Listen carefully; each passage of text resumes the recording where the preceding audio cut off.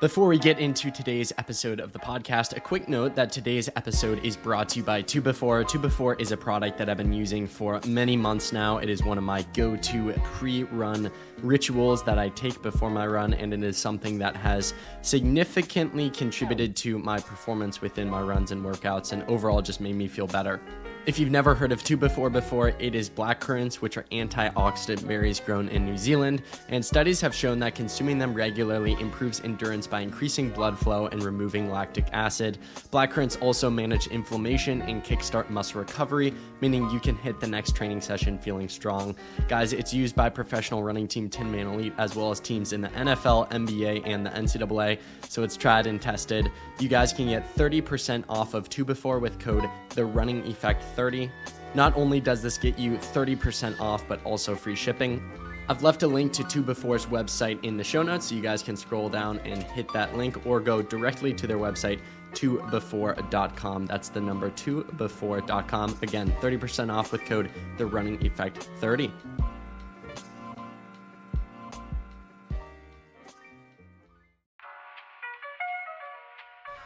Ladies and gentlemen, welcome back to another episode of the Running Effect podcast with Dominic Schluter. Today, I am joined by the one and only Brock Kelly. For those who aren't familiar with Brock, he runs for Mississippi College, where he has progressed over the years into one of their top guys. And Brock also has been documenting his journey and pursuits in the sport of running on his YouTube channel. I've left a link to that in the show notes if you're interested in checking it out. I thoroughly have enjoyed following along.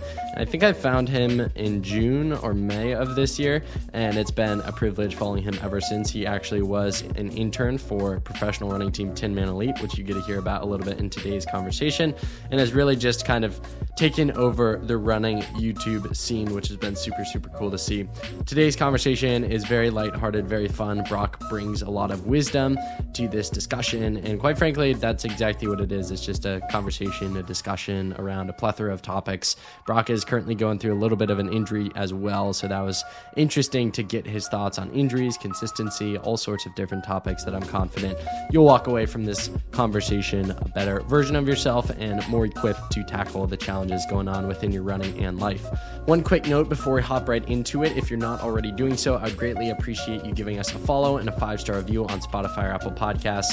Guys, this legitimately takes between 5 and 10 seconds to hit those two buttons, so I'd appreciate you doing so. And then my final note for you is consider sharing today's episode with a friend, a family member, a teammate, someone who you think would find value and benefit from it.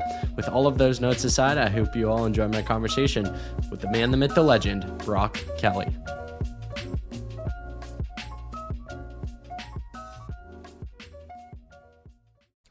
Brock Kelly, welcome to the Running Effect podcast. How are you doing this morning? Dude, I'm doing fantastic. Happy to be here. Let me ask you this to start things out. What does the normal Monday in Brock Kelly's life look like?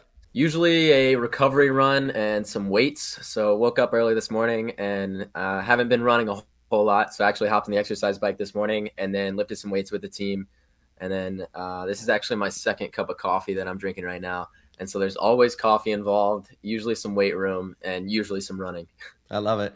In relation to running and coming back from injury, Real Ones at the YouTube channel, which if you're not subscribed, go do it now. I'll leave a link in the show notes. They know you've been dealing with a little bit of an injury after a fire summer of training, which we'll get into later in this conversation. What would be your biggest piece of advice to those listening in regards to coming back from an injury? For me right now, it's just been the idea of just trying to build up a level of consistency in something. So I know it's very easy to get really lazy and to not have any level of consistency in what you're doing each and every day. So over the summer, I was just, the main thing I wanted to do was be consistent. It's like, okay, I'm going to go out and I'm going to run every day, maybe twice a day, and just build up that consistency. And that's what's going to carry me into the rest of the season, into the early part of the season. That's what's going to get me mentally ready for the season itself. And so right now you take that running out and it's like, okay, what do I become consistent in? And so it's taken a lot of reflection in the last, the last month or so, trying to figure out, okay, what can I become consistent in? And I've tried to build back up in running some, and I've tried to cycle some, and it's just it's been difficult to find that consistency, but find something that you can be consistent in, whether it's therapy, whether it's just trying to cross train, whether it's stretching, whatever it may be, try to find something that you can be consistent in. And that's going to you can start making these little steps towards progress.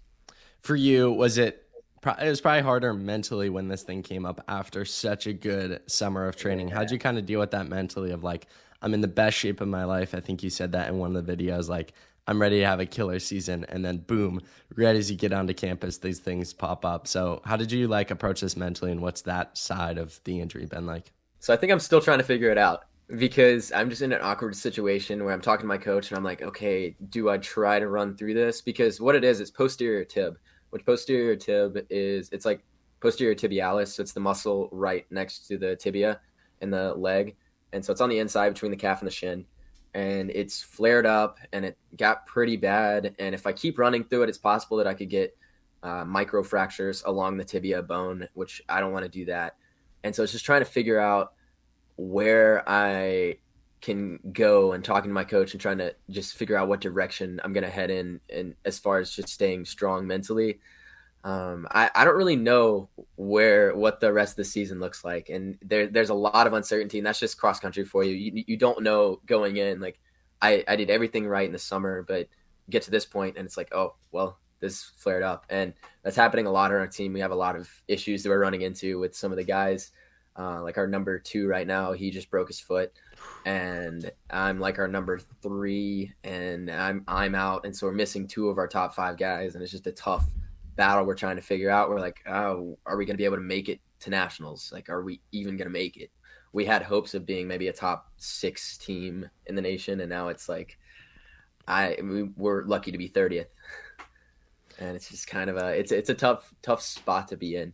Do you ever reflect on how unforgiving the sport of running is? How like the highs are so high, but the lows are so low, and it can be a few days between a very high and a very low. Yeah, I've definitely been experiencing that over the last few weeks, just trying to build back some form of consistency, like I was talking about earlier. But yeah, no, it's like the highs in the summer were just fantastic. It was like whenever I do a crazy workout, I'd always call my like teammate Cole, and I'd be like, Cole, dude, I just had this crazy workout. And he'd be like, tell me about it. And we just sit and talk for like 20, 30 minutes, maybe an hour sometimes, just about the workout that I did. And then we talk about his workout, and we talk about just running in general and kind of what we were looking forward to in the season. And those highs were just so nice. And it was like, dang, I feel like I'm really progressing right now. And now I'm just kind of in a period where it's like, oh, shoot, I feel like I'm losing grips on what my hopes were for the season. And it's just it's a very unforgiving sport. It's very difficult to progress, I guess, in the long run. If stay steady, stay consistent. It's like no matter how consistent and steady you are, there are still things that could pop up. Brock, have you ever heard of the Stockdale paradox? I don't think I have. Okay, I think it came from like a war, and I think Stockdale was a general, but it's always very apropos for me when I'm in an injury. And the quote is, "You must maintain unwavering faith that you can and will prevail in the end, regardless of the difficulties, and at the same time have the discipline to confront the most brutal facts of your current reality, whatever they might be." I think it's such an interesting quote. That's like so true. It's like you want to have hope that things are going to work out and work from a place of optimism, but also like have the realism to be like, no, this is bad, and I gotta not like run 20 miles today, even if I have the hope that things will work out. Yeah, definitely. I mean, it's definitely hard to. Yeah, no, that's a very real quote, because it's almost like sacrificing what you want now for what you want in the future. It's like giving up, because right now I want to be healthy and I want to be training correctly, but like I can't. So it's like I have to sacrifice, even though I have the drive to go out and run 20 miles right now. It's like I can't do that right now because I want to be healthy in the future. I want to be able to come back, whether that's at the end of cross season maybe, or maybe it's looking all the way to indoor. Just trying to find some form of some way to get back. But no, that's definitely real. It's definitely a real quote. I'm definitely resonating with that. It's very encouraging, because it's just looking the realities right now in the face, but also having that faith that you're gonna make it out in the end. And I think that faith is like, it's weird, because that's something that it's not really tangible, but it's something that I think makes you better. Like it allows the injuries to heal whenever you have that faith that, okay, I'm gonna get back, because you're constantly working towards that. And it's like, once you start to lose that faith, I don't know if this is a real thing, but once you start to lose that faith that you're going to get better, you usually don't get better as quickly. And so it's like, okay, how can I get better? What does the long term look like? And looking towards that and just trying to keep progressing, honestly. In relation to running, but a little separated from it, for those that don't know, you've got a YouTube channel, you've got you own like a merch company, you're obviously a college student, you also obviously run, as we've been talking about. How does Brock Kelly prioritize what's important in his life? So I would say like the number one thing for me, I'm a Christian. Like I have Christian faith, and so that's gonna be like the number one on my list of what I prioritize. So like everything else stems from that, and then beyond that would be like running is one of my number one priorities right now. Like in school right now, I don't have very difficult classes, and so because I don't have difficult classes, I'm able to prioritize running more, and which is really nice. And then from there, it's like, okay, now I can do YouTube. Like YouTube is probably that third or fourth rung. And then beyond that is like, okay, merch, how can I do that? And sometimes the merch and the YouTube, they trade off each other because I have to be like, okay, now I have to work on merch and I have to do graphic design and I have to get the samples created and all this stuff. And then, okay, now I can go back and make some more YouTube videos. And so over the last few weeks, I've kind of been on a break from YouTube, trying to figure out what direction I'm going to go in with the channel, trying to get this merch dropped. If you actually look over here behind me, all these t-shirts, they're actually lined up. All these t-shirts are like part of the next drop. So that's kind of the hierarchy of priorities in my life right now.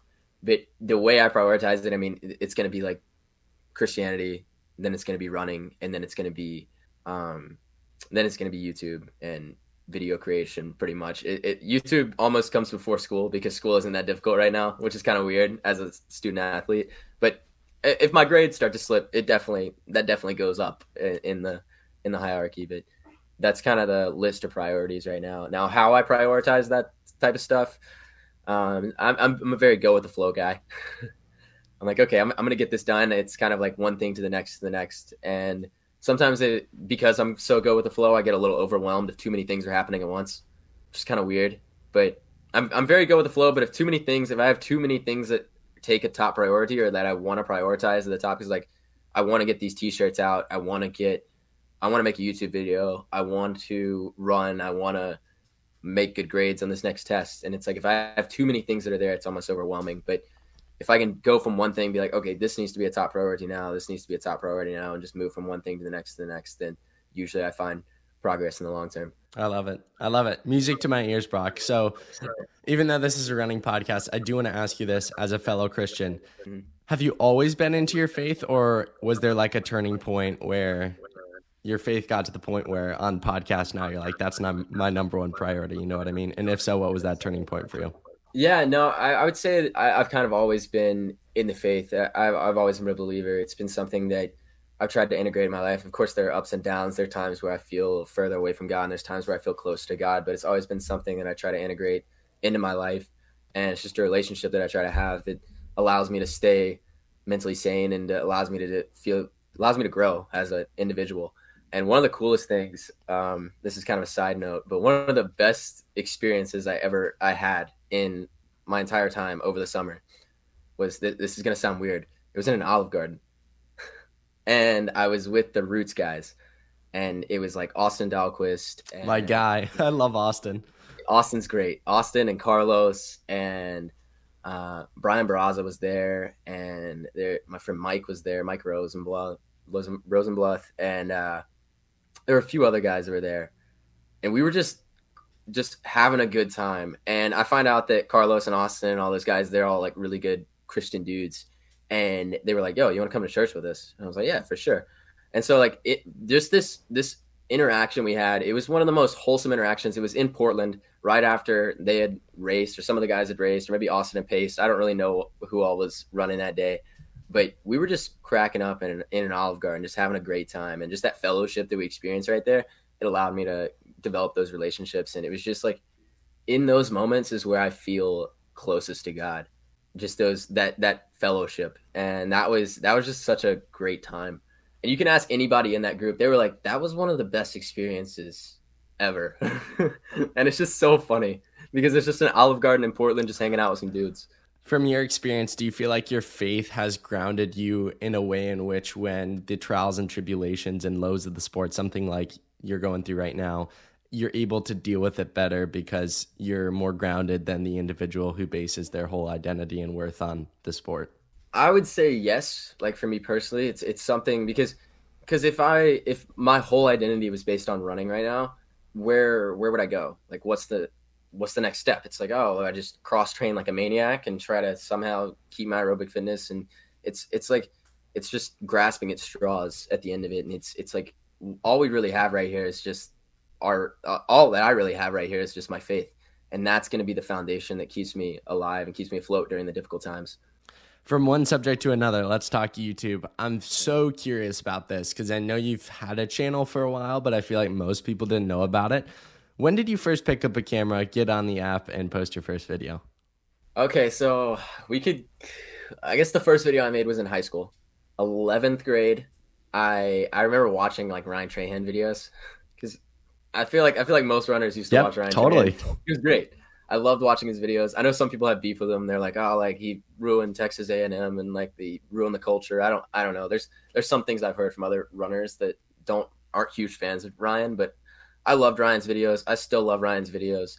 They're great. I was watching those and I was like, dang, this would be cool to just bring a camera along at a track meet. And so it was the middle of indoor season. It was like January. I was like, I'm gonna bring my photo camera. I'd been taking photos for probably 2 or 3 years at that point, and just doing photography. And from there, I said, I'm gonna bring the camera along to a track meet. I'll put it on a tripod and just try to film some stuff. So I brought it along, filmed some stuff, had some of my friends film some of my races, and then I made a video. And I edited on a terrible software called HitFilm Express on my old Toshiba computer. And it was the worst video I think I've ever made in my entire life. I go back and watch it sometimes because I'm like, yeah, like let's see, well, it can't be that bad. And then I watch it, it's terrible. But I'm like, yeah, let me just try to make a video. And so I made a video, and I remember people looking at me like, are you trying to make a YouTube video right now? You have a channel or something? And I was like, yeah, like I'm just making videos. I don't know. And that kind of got my start. I just like the whole process of editing and creating a video because it was just so much more than photography. Because photography, you take like one frame and it's like, oh, that's really cool, and it has its own complexities. But video creation was just like a three-dimensional it just kept going. It was just layers and layers and layers. You can just keep adding layers and trying to cut in the right places and adding music, and everything involved in that process was just enticing to me. And so I really enjoyed making my first video.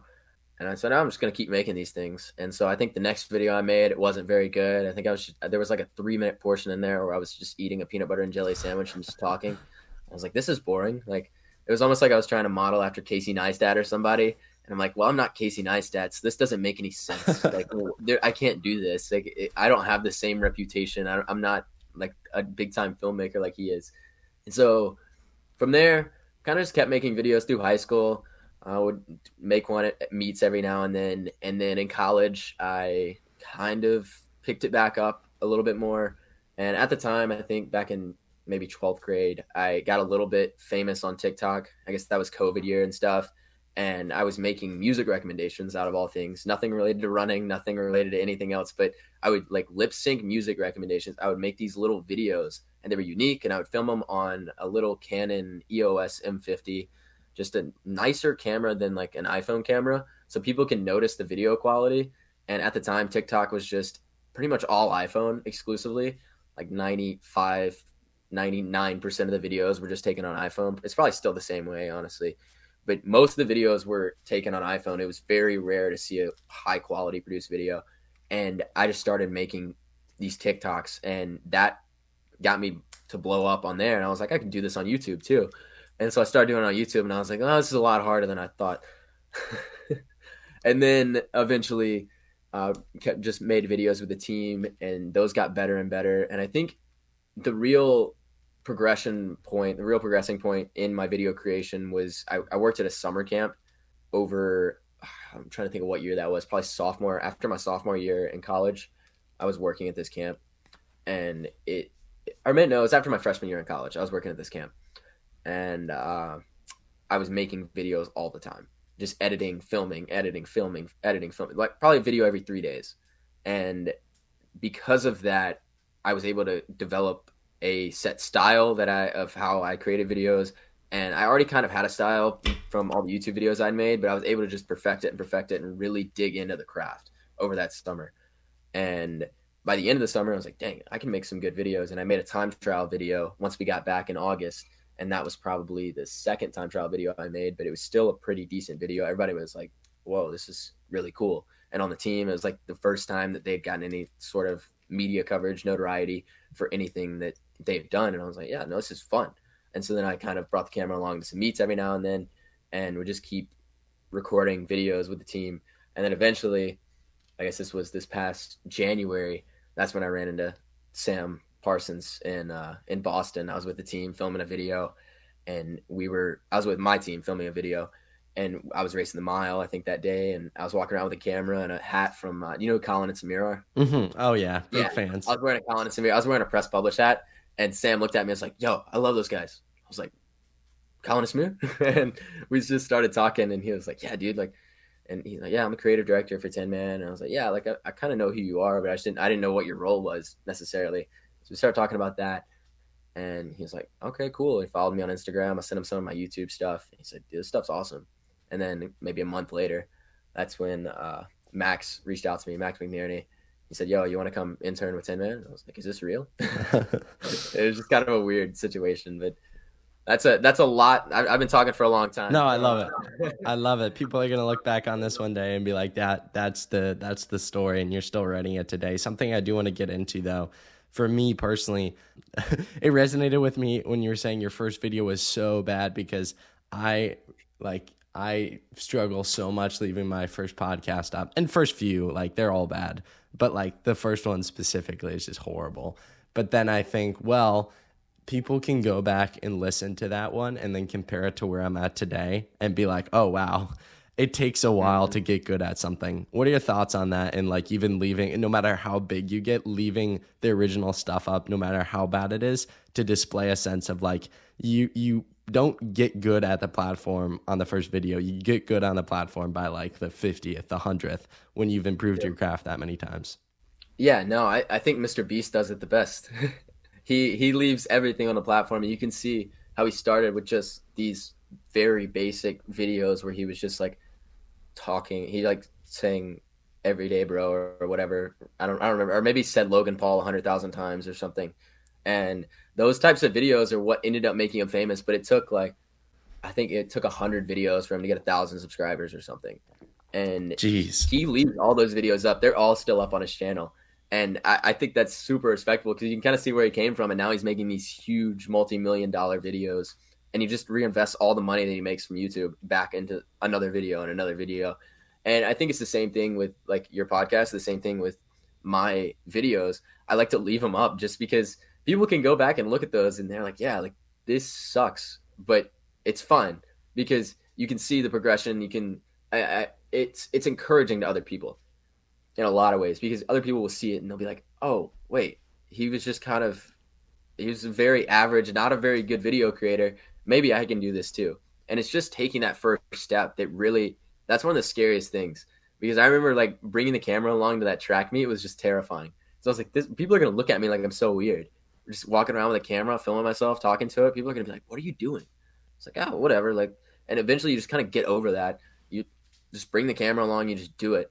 And that's like, taking that first step is the hardest thing to do. And it's not the end of the story either, because you still have to figure out what direction you're trying to go in, how you can add value to the audience.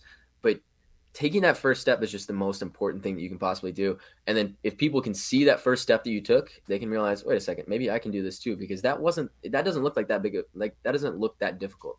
And it's encouraging to the other people. And it's like, oh, well, maybe I can start a YouTube channel. Maybe I can make videos. Maybe I can do a podcast. Like it's just this progression, I guess. Let's talk about the video that I think will forever go down in Brock Kelly's history, the training to run 100 miles in a week, which just absolutely popped off. Take me through posting that video and kind of maybe going on YouTube Analytics, YouTube Studio, and just seeing the numbers go crazy. Yeah, no, that was super fun. that was a fun experience. So I made the day in the life working with the professional running team. That was right before the building up to running 100 miles in a week. And that day in the life video ended up doing pretty well. I think it got like 10,000, 12,000, 15,000 views or something. And I was watching it and I was like, dang, this is crazy. And one of the things I noticed about it was that it had it was longer than 8 minutes. And most of the time, in order for YouTube to recommend your content, it needs to be longer than 8 minutes. And for the longest time, I was making like 4 minute videos. And because I was making these 4 minute videos, they weren't really getting pushed out, even though they were super high quality, they were super fun, they were super engaging. Like the audience retention on them was like 50, 60%, but they weren't good enough videos to really get pushed out because they weren't long enough. And so I started making like a little bit longer form videos at the beginning of the summer. And I was like, wait a second, this is actually kind of working. I think because for a while there, I was doubting my ability to make YouTube videos. I was like, I've been making these videos for so long and I feel like I've mastered the craft. I feel like I've studied it so much where I can make a decent video, but it's not getting pushed out to anyone. And what's the deal with this? And so I made the day in the life video, and then I made the building up to running 100 miles in a week. And I'm like, this is something that I can just show. I can make a video after video after video showing this process of building up to this. It's kind of it's just this journey that I can bring the channel on. And I was like, I'm gonna make a good thumbnail. I'm just gonna have a catchy enough title. And because it has a good thumbnail and title, people are gonna click on it. And whenever people click on it, they're gonna realize, wait a second, who is this guy? How is he making these good videos? This doesn't make any sense. And like that was my thought. I was like, we'll see what happens. And so I posted it, and then it started doing well. And I was like, wait a second, this is doing pretty good. I kind of like, I think I'm trending in the right direction. And so I started to get some subscribers. It took me so long to get my first 1,000 subscribers. Then I went from like 1,000 to 6,000 in like a week or something. And I was like, what the heck is going on? Which was awesome. It was so much fun to see that. Yeah, something I want to pick your brain on. I was having this conversation with multiple people on a long run here, and these are like very accomplished people in life and even in media, and like a few of them are like good friends with Ryan Trahan and like big people in the media space. Anyways, the discussion that took place was essentially like no one is on the platform creating long form running content. And as you remember, like when you were talking about watching Ryan Trahan's videos, I was like, I know what you mean, bro. Like he produced awesome running content, and then it was like Zach Levitt, and then it was like the Athlete Special, and even Emma Abrahamson when she was at Oregon, she used to produce videos. And it was like, I remember being subscribed to all four and being hype anytime one of them posted. And I remember like sometimes two of them would post on the same day, and the comment sections were like, it's Christmas. Like people went crazy. And my whole point was like, the audience didn't go anywhere. People just left the platform. Like the audience is still pining for solid running content. And I honestly think to this day, you're like the only person, at least starting this summer, that has like consistently uploaded high quality running content. What are your thoughts on just kind of the landscape of running YouTube, how like no one is doing it anymore, but yet there's such massive upside because so many people are pining for that content? It's so encouraging in a lot of ways, because for a while there I was thinking, okay, I feel like this is a dead market. Like I feel like I'm beating a dead horse almost. And then I was like, wait a second. People are still running, even though people have gotten faster, it doesn't matter. Like you still can build a reputation for yourself through making decent videos. And that long form content, like you were saying, like everyone was making it, and then it was radio silence for like years almost. Like, nobody was making it, and people were like trying to make it. Like I was still making it technically. If you go back on my channel, you can find old videos where I was still making running content, and it wasn't necessarily long form. That was probably shorter, technically, maybe like 5-minute videos. But yeah, I think there's a lot of opportunity there for creators, and there's a lot of opportunity for me personally to dig into that and grow. And have you started a channel? No, 2024. You haven't started a channel yet. Somebody started a channel recently. Oh, Adam Woods. Oh yeah. He's big on like TikTok and Instagram, and I think he's slowly transferring over. Yeah, I met him in LA, and we started talking about. I was like, "Oh yeah, dude, I've seen your stuff on like TikTok and Instagram and stuff." And he was like, "Oh, that's super cool." And he was like, "So like, who are you?" And I was like, "Well, I'm interning with Tin Man. I have a YouTube channel and stuff." He was like, "Oh, okay, cool." He's like, "I'm thinking about starting YouTube." And then like a few months later, I've seen he's been posting pretty consistently, and he's been raking in probably 10,000 views a video or something like that. And so he's doing really well right now. And I think that audience is still there, and that audience still wants that good content. I mean, like for me, it's weird because I'm just like this guy from, I was with Tin Man affiliated with them, and I'm just like this D2 runner dude. And I think the Distance Project with Callum Elson, like he's kind of making long form content that's pretty good too. But I know there's still a market there that's like it's not saturated at all. Like there's still so much opportunity there. The one thing I'd say in relation to you is you're the only person I've seen who makes Zach Levitt style videos, and there's a reason he got to 100,000 subscribers. And you also have the Zach Levitt personality, I think, where you're just, I mean, people can get this from listening to you speak here, but like you have a very ebullient personality and you're very good at speaking and you just seem good in front of the camera mixed with that style of video where you can tell that someone produced and edited it on a high level versus like, not to throw shade at other people, but like other running YouTubers I've seen as of late, it's not the same. Not even that your stuff's like cinematic level quality, but you know what I mean? There's definitely a difference in quality. And I think people watched Zach Levitt for like the quality. Like I think he was almost the king of running YouTube. And that's why people were so sad when he left, because he just made such crisp videos that you wanted to go back and rewatch, not even because the substance of the video, but just how he weaved the substance together.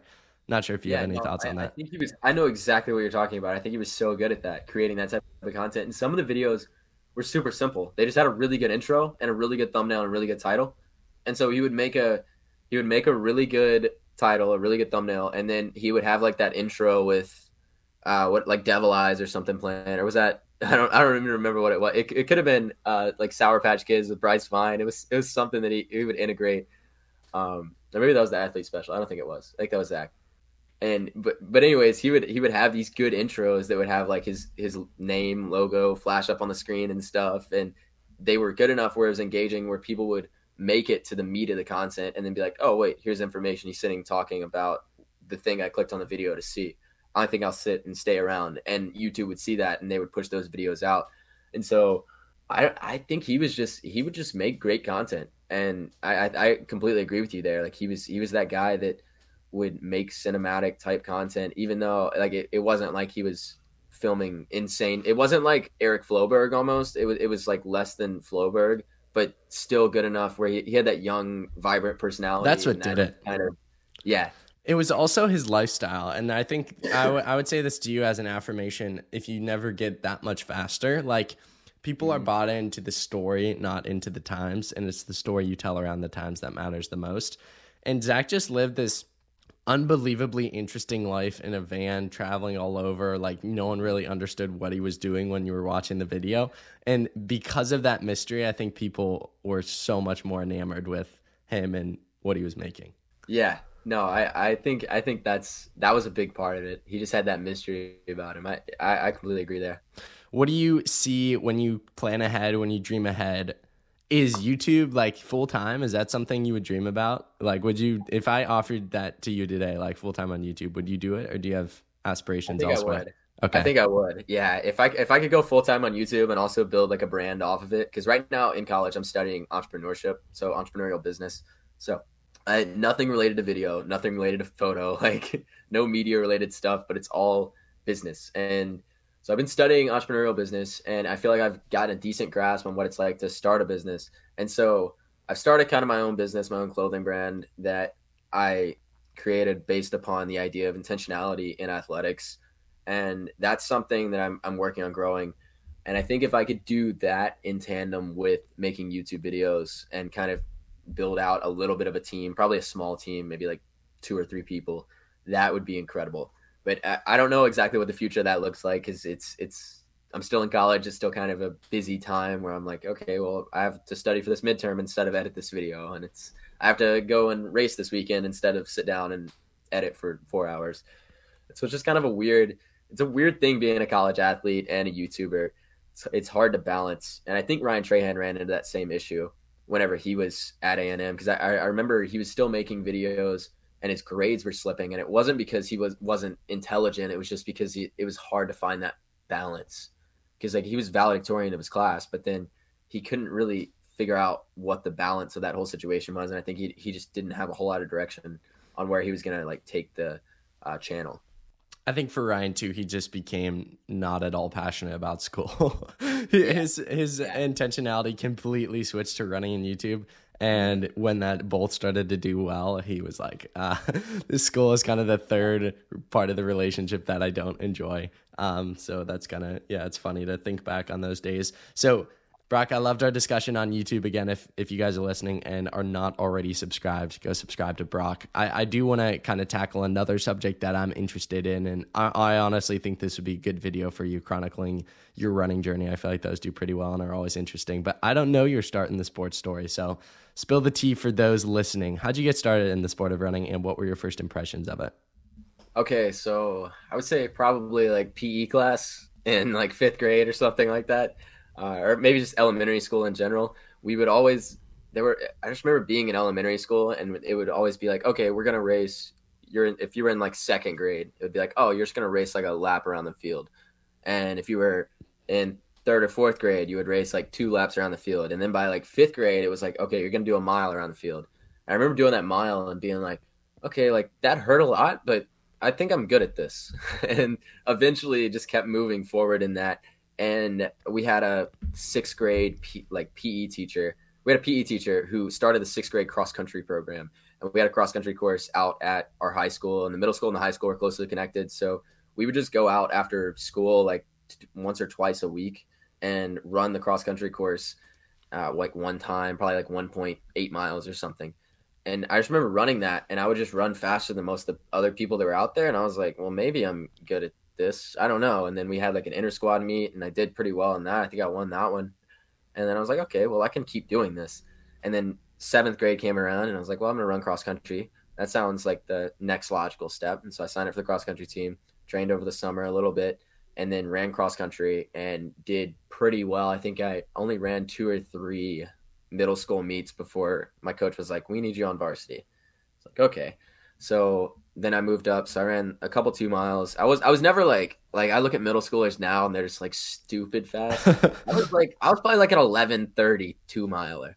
And so it's fast enough. And compared to the other guys that had run at my school before, I think the fastest guy at my school before was like a 19:30 guy. And he was like the school record holder. Everybody looked up to this guy like, oh, he's the real deal. He's huge. And I remember seeing that, and I was like, okay, like that's pretty crazy. And then I ran in the seventh grade for cross country. I think I ran 18:38 in the 5K at state meet. I was like, okay, well, I think I'm better than Zach Pitts. But I think that was the guy's name, was Zach Pitts. I was like, I think I'm better than Zach. And it was kind of just this realization of, okay, well, maybe I'm decent at this. And then eighth grade came around, and I want to say I ran sub 18 for the first time. And then ninth grade came around, and I was just running low 17s. And then 10th grade was kind of a repeat. And then 11th grade, I think I broke 17 maybe. And then 12th grade, 11th grade, I definitely broke 17. I think I was Gatorade runner of the year in 11th grade. And then 12th grade, I ran like 15:30, but it was on like a shorter course. So I was more of like a 16 flat guy, which is relatively fast for cross country. And at the same time, I started doing track in the spring, probably in ninth grade. I used to play baseball in 7th and 8th grade, and I really enjoyed baseball, but I eventually was like, I think I'm just better at running, and started doing like the mile and the 3,200 and the 800. And it was like, oh, well, I'm actually better at this. So just kept doing that. And by the end of it, I was like, yeah, this is something I really enjoy, and started reaching out to some college coaches, and some coaches started reaching out to me, and they were like, yeah, like, you want to come run for us? And I was like, yeah. So I went on a few different visits, looked at LSU, looked at University of Southern Mississippi, which is another D1 in Conference USA, and then looked at Mississippi College, which is where I'm at now, and they're D2 in the Gulf South Conference. And eventually I landed here, and I really love the coach. I love the team, love the atmosphere, I love the school. And I was like, yeah, like this is the fit for me. And so we started. It was the coach's first year, technically. He'd been an assistant coach, Coach Matthew Reneker. He moved into a head coaching position, and it was his first year. I want to say the first year he got here as an assistant coach, we were dead last in our conference. And then we started kind of building up, and eventually we've been kind of second in our conference behind Lee. They've had like Christian Noble and they've had some other top caliber guys that have kind of pushed us out. But we were hoping this year to be top of the conference, but I just don't know if it's going to happen with the way that it's looking. There's another really cool story there. I guess it was 10th grade year. I passed out at the state meet. I was running on the state course, and I was leading the race I ran for a small 1A private school that raced the public school division. And so I was racing the state meet. It's a small division, so I was leading the race by a pretty good margin, probably 40 seconds, maybe a minute, and I passed out with about a half mile to go, and I just remember like having to be carted up to the finish line hill, and my team still won the state championship that year, but at the end of it, I was just like, dang, like that sucks, like that I wasn't able to. I kind of like had fought for this for the whole season, and I wasn't able to complete that. And so then the next year I came back and I was like, no, I'm out for vengeance. Like I'm going to come back and I'm just going to destroy this race. I'm going to destroy this season. And like, that's when I got Gatorade Runner of the Year. That's when I ran the best time at state meet that I think I'd ever run. And I was like, yeah, this is good. This is a good trajectory that I'm on. What is the thing that makes the sport of running stand out to you? And what are the biggest lessons running has taught you thus far? I think patience is a big thing. That's probably the most important thing that you're ever going to learn, because a lot of people think it's this David Goggins mentality of like, oh, I just got to get out there and just crush it every day. And if I can just crush it every day, I'm going to get better and better and better. And like, you need that grit. But hanging out with the pros all summer, I like saw these guys and I was like, yeah, no, there's a disconnect here between the professional athletes and the people like me, or the high schoolers or other athletes think that the professional athletes train like. And so you see this, it's very different than kind of how I thought it was. Cause I was like, oh, these guys just have to be like so insanely like mentally like kill themselves every time they go out there and run, like all balls to the wall all the time. And it's like, no, like they train in a smart way. They're very patient with their training. And because they're patient, that's what allows them to be successful. And that was something I was just working on over the summer. I was like, yeah, I'm going to be very patient in this. I'm not going to push incredibly hard, but I'm going to push myself to the threshold, and I'm gonna do a lot of threshold work, a lot of longer stuff, and just see what my limits are. And that's what allowed me to keep going forward over the summer and just kind of like push my limitations. But that was the biggest thing I think in running is patience. It's just being willing to sacrifice what you want right now for what you want in the future. Intentions over everything. Take me through this motto, where you got it from, what it means to you, and why you think more people should implement it into their life. So this motto started back, I guess, 2 summers ago, whenever I was in Lynchburg, Virginia, and I was making YouTube videos, and they just felt kind of soulless. They didn't feel like there was a lot of.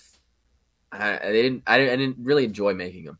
I was like, I just want to go back to making videos that I want to make. I want to make fun videos, and I just kind of decided, yeah, I'm gonna create this motto, and I'm gonna build videos with intention.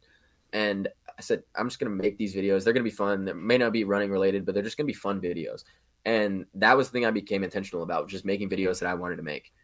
And over the course of the next few months, we started easing into the season, and I was like, okay, intentionality, that's a big aspect. I like that idea in sport. I like that idea for the channel.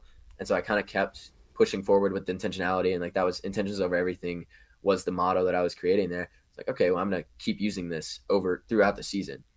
And then I kind of lost sight of the motto. I kind of lost sight of being intentional about what I was doing throughout that whole season. And by the end of the season, I ended up just not finishing very well. I got the flu at the end of the season, and it just felt like I was just mentally destroyed. I ran at the national meet and came in almost dead last.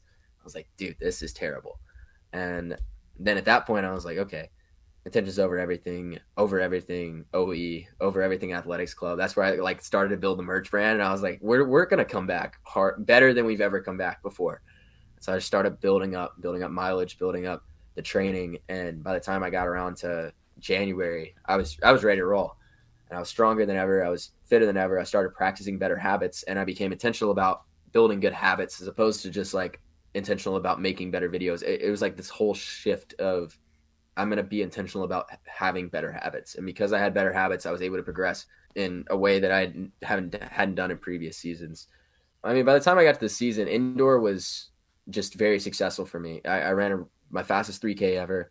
Like I ran one of my fastest miles ever. Maybe I was right at my mile PR. And it was just like, okay, this is a time where I'm feeling good. I feel like I'm mentally stronger than I've ever been before. And this is just, I'm practicing better habits. And and that's when I built the clothing brand. I built the intentions over everything. And it was just this idea of intentionality in sports, intentionality in building good habits and creating consistency. And then I carried that off into my summer, and then being able to see the 10-man guys and the other pros that are out there, like some of the guys from OAC and all these guys living intentional lifestyles, and seeing kind of what that actually looks like. allowed me to run better throughout the summer. One final serious question for you, Brock. What would be one final takeaway message you want to leave with our audience who has made it this far today? I would say consistency.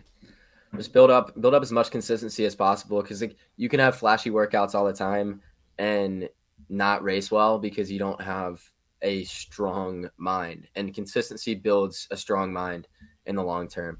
And so I would say just build up as much consistency as you can, and whenever you get out there each and every day and you're fighting for it, that's what's going to make you stronger in the end, not doing these flashy workouts. Though scientifically, like, it's good to have the flashy workouts, but there are maybe not flashy workouts, but just good workouts. But the best thing you can do for yourself as a runner is to build consistency. And with that consistency, that's what's going to carry you off into, with the consistency, that's just what's going to carry you through the rest of the season and what's going to make you stronger in the end.